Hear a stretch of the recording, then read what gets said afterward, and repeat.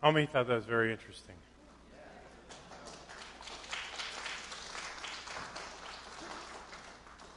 Somewhere along the line, if you go back to Deuteronomy, what does Deuteronomy exhort every father to do? Teach your children. But what were they to teach? Who God is. What God has done. To reiterate and to relay the stories of the miracles of God. Can you imagine? Just for a second, put on your thinking caps just for a moment. Can you imagine sitting around the table, dinner, and Grandpa telling you all those miracles, firsthand miracles that he experienced? I mean, think of the miracles that you see in the Old Testament. The stories of creation that were passed on from generation to generation to generation. Miracles of God passed on generation to generation to generation. The mercy of God, the forgiveness of God, the love of God that was passed on from generation to generation to generation. Whose responsibility was that? What? Fathers. The fathers were to sit around and tell the stories of who God is to their kids.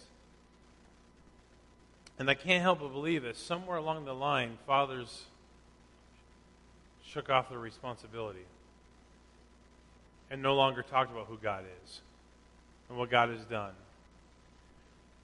If you would, just for a few moments, I said I was going to preach this morning. I'm going to just for a moment, or at least share some scripture. If you would, take your Bibles and turn to Psalm 85. Psalm 85. When I think of what God has commanded fathers to do and how we've gotten away from it, I think that's a large part of how we ended up where we're at today in our world, is that we're not passing on the principles of who God is.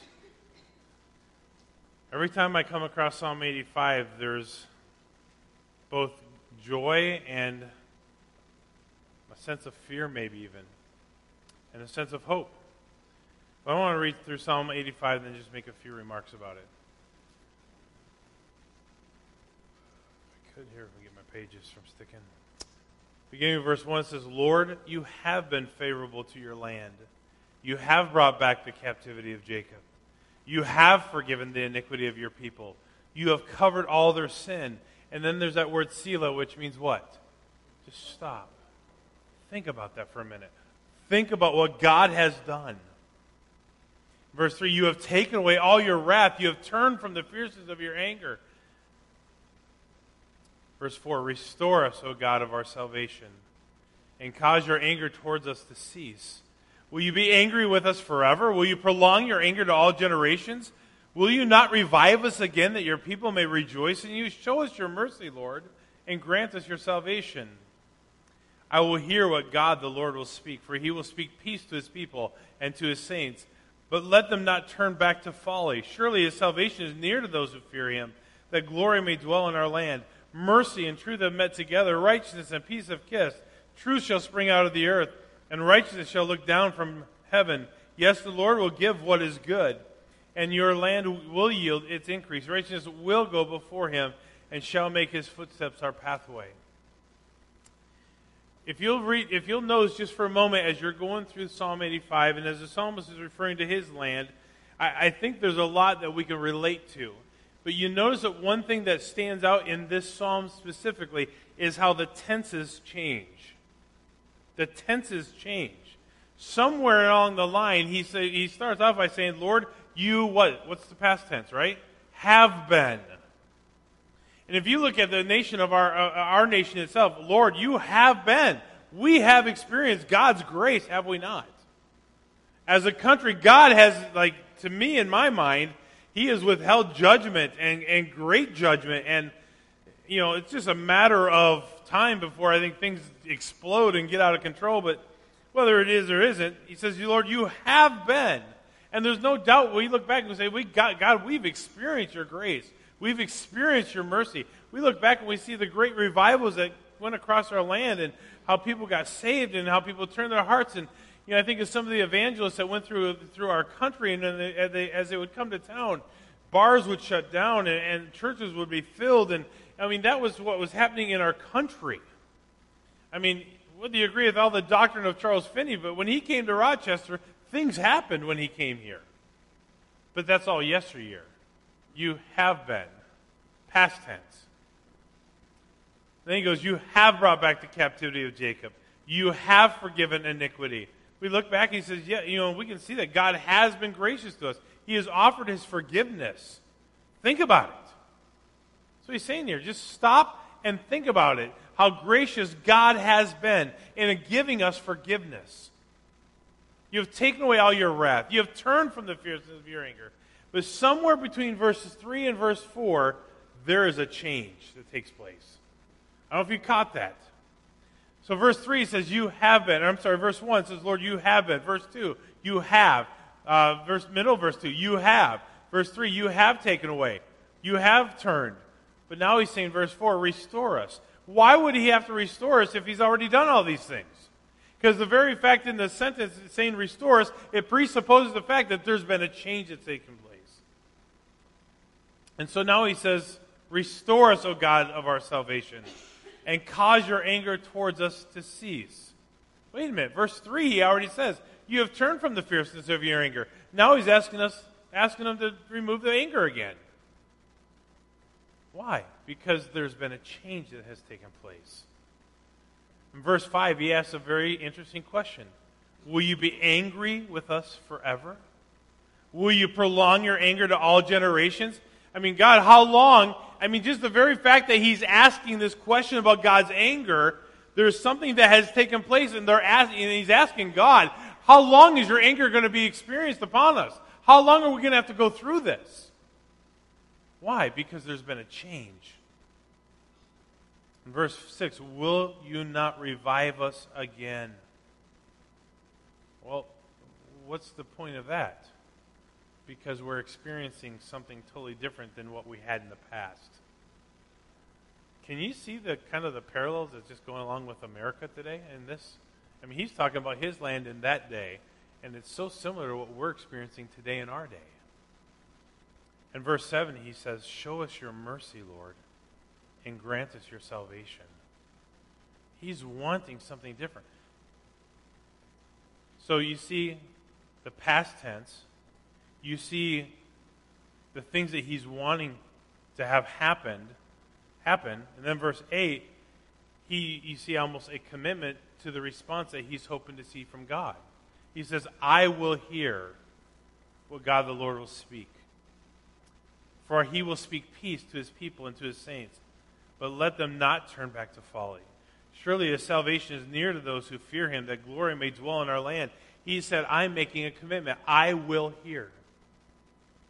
You know, we live in a world today where people will not listen. Anybody else see it? I don't want to listen to reason. I don't want to listen to truth. I have my own truth. I have my own opinions. I have my own thoughts. And I don't really care. I mean, we're seeing it all over the place today. We just see, I mean, things get leaked out of the Supreme Court, and people are having a heyday with it. Opinions. Everybody's got one. But we're living in a day where people will not listen to truth. And the psalmist says here, I will hear what God the Lord will speak, for he will speak peace to his people and to his saints. But he says, don't let them turn back to the folly. Don't let them do it. Surely his salvation. And then he reiterates the truth beginning verse 10. Mercy and truth have met together. Righteousness and peace have kissed. Truth shall spring out of the earth, and righteousness shall look down from heaven. Yes, the Lord will give what is good. So the question is, what is good? All those things that he asked for. All those things that he's asking God to do. And really comes down to things. He said, restore us, verse 4. Verse 5, cease your anger. Verse 6, revive us. And verse 7, show mercy to us. And I believe that's what he's saying. The Lord will show good. The Lord will do these things. And then verse 13 says, righteousness will go before him and shall make his footsteps our pathway. I don't know. When you see things like what we just saw and what was the foundation of our country, what's the answer? What is it that we should be doing that we're not doing? I think there's several things. 2 Chronicles 7. Go back there. It's a familiar verse. I'm not going to spend a lot of time there. The 2 Chronicles 7.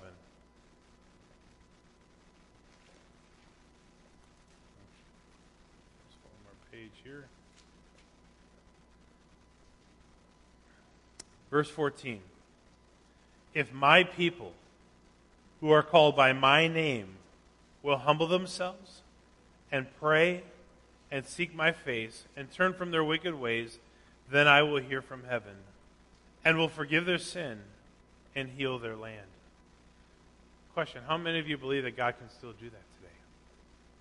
If God says, if my people who are called by my name will do these things, he says, I will do this. I am absolutely convinced that we don't pray as we ought. I've been asking this question for a couple weeks. Why is it that we don't see the power of God at work? Why is it that we're not seeing people saved? Why is it that we're not operating under the power of God and the Holy Spirit in our lives? And we're okay with that. I mean, we came to church today. Oh, well, if God speaks to my heart, great. If he doesn't, great. We're going to go home. But I was at church today. Why is it that we're okay with status quo? Does anybody else sense it? I sense it.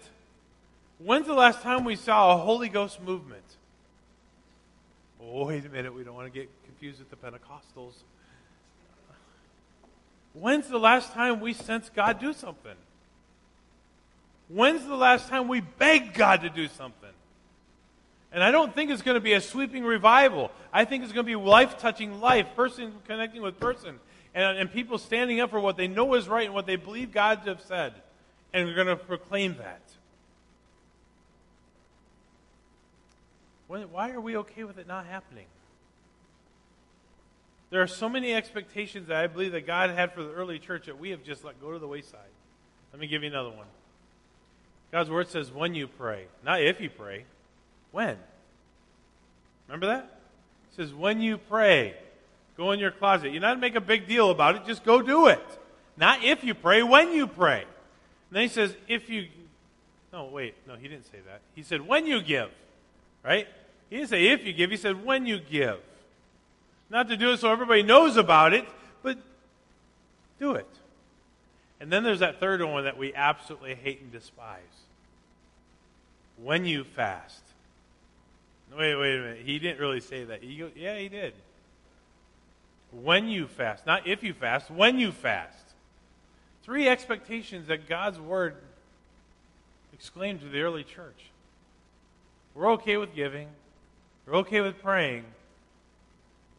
And didn't God's word say that without fasting, some of these things won't happen? But we don't want to talk about that one. That's the red-headed stepchild. We don't deal with that one. That's talking about politics in a Christian faith. We don't do that. And we're okay with that. He says, if my people who are called by my name will humble themselves. When's the last time we honestly, and I want you to think about this in your heart, I'm almost done. When's the last time in our heart we went before God and said, God, I'm worse than I think I am. My sin is greater than I think it is. I don't pray as I ought. I don't read God's word as I ought. I don't share my faith as I ought. I don't study God's word. There's just so many things that I'm just coasting through life. Yeah, I go to church on Sunday. I might help out a little bit, but I'm just coasting. And humble yourself before God and say, God, this is who you know me to be. And God, forgive me. I'm sorry. Change my heart. Give me a desire to want to do these things. And then to really seek his face. What are we seeking his face for? Mercy, grace. People to be saved, discipled, baptized, growing. Turn from our wicked ways. Well, we don't have wicked ways. That's other people. Do you know what an idol is? In your mind, do you know what an idol is? An idol is anything that we give more time and attention and focus to. Anything that we give more time, attention, and focus to than God has a potential of being an idol in our life. Some of us have a lot of idols.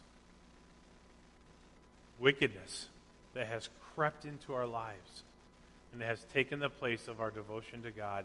We don't pray because we're too busy watching TV. We don't read our Bible because we're too busy thinking about other hobbies and interests. We don't really, do we really, 2 Timothy 2:15, study to show thyself approved? Oh, wait a minute, that's for preachers. Preachers do that. Deacons do that. Sunday school teachers do that. That's not for me. Really? Humble themselves. Pray. Seek his face. Turn from their wicked ways. Then I will hear from heaven. Unless there's a change on our part to draw near to God. And he says, if you draw nigh into me, I will draw nigh into you. And until we are willing to do that, why would we expect God to do anything? Why would we expect this country to be any different than what it is? We need to get back to spending time with God and spending time seeking his face. Lord, I pray that you would impress upon our hearts this day that yes, this is the 4th of July weekend, but Lord, it's just a reminder as we just saw, Lord, that it should be also a time to draw near to you and to thank you for what you have done. You sent your Son to die on the cross, dear Father. He shed his blood for our sins. Gave us a gift and salvation, eternal life. Gives us hope, Lord. And I pray, God, that you would press upon our hearts the desire to know you more, to fellowship with you more, to draw close to you more. And that we might not just keep it private, but that we would share it with others. God, give us these desires, that we'd honestly acknowledge who we are before a holy God and beg for your forgiveness, that we might turn from our own wickedness and idolatry. God, would you do a work in our lives, Lord, that we cannot do in ourselves? God, would you change our hearts? Would you bring a revival? Lord, the psalmist asked for 4 things, Lord. He asked that you would restore us. God, I pray that you would restore us as a nation, that we would once again be a Christian nation based on the principles found in God's word. Then the psalmist asked that you would cease from your anger. Lord, we are observing, maybe not enough, the results of anger. Your anger. Why would we, God, expect anything different than what's happening when we have forsaken, as a country, your principles? Lord, will you revive us again? And would you show us your mercy? As the psalmist prayed for these things, Lord, we pray for these things for the United States, for the world. I pray that you put a burning desire within us, Lord, to share your love with others. As heads are bowed and eyes are closed, just an opportunity once again to respond as we do each and every week. Maybe you're here this morning.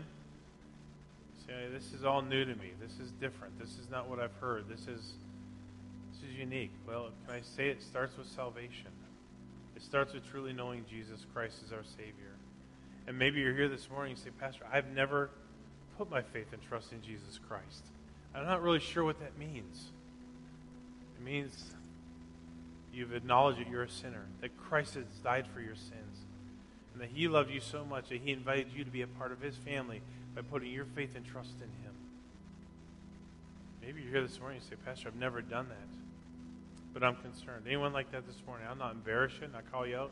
If you say, Pastor, I'm concerned that I may not have a relationship with Jesus Christ. Would you pray for me? Anyone like that this morning? Then the second question is this. Are you walking in fellowship with Jesus? Are you praying with him, spending time with him, learning his heart through his word, and fellowshipping through communication with him by praying? Fathers, are you teaching your children, your grandchildren, who God is? Say, Pastor, pray for me. Some things need to change. Anyone like that this morning? Pray for me. Yes, yes, yes. We need to get back to what our country was founded on, the Word of God. Anyone else say, Pastor, pray for me? Yes. Lord God, as we come before you, we are so grateful for what you have done. We are grateful, Lord, that you have given us mercy and grace and forgiveness and patience and long-suffering. You have been so kind to us. And Lord, we as a nation have turned our back. Thank you for those who are still standing for truth. Thank you for each one who is still teaching their children who God is and what God has done. But I pray for each of us, Lord, that we would renew our commitment to your word and to studying it and to applying its principles to our lives. Be with each one who raised their hand, their heart towards you this morning, Lord, that you would just, Lord, first of all, may we sense your presence in our lives. May your words speak to us. But God, grant victory in these areas for all of us. And Lord, I pray that you give us opportunities to share our faith, that we may, one by one, teach others who you are, and that our nation would turn our hearts back to you. And we pray these things in Jesus' name. Amen.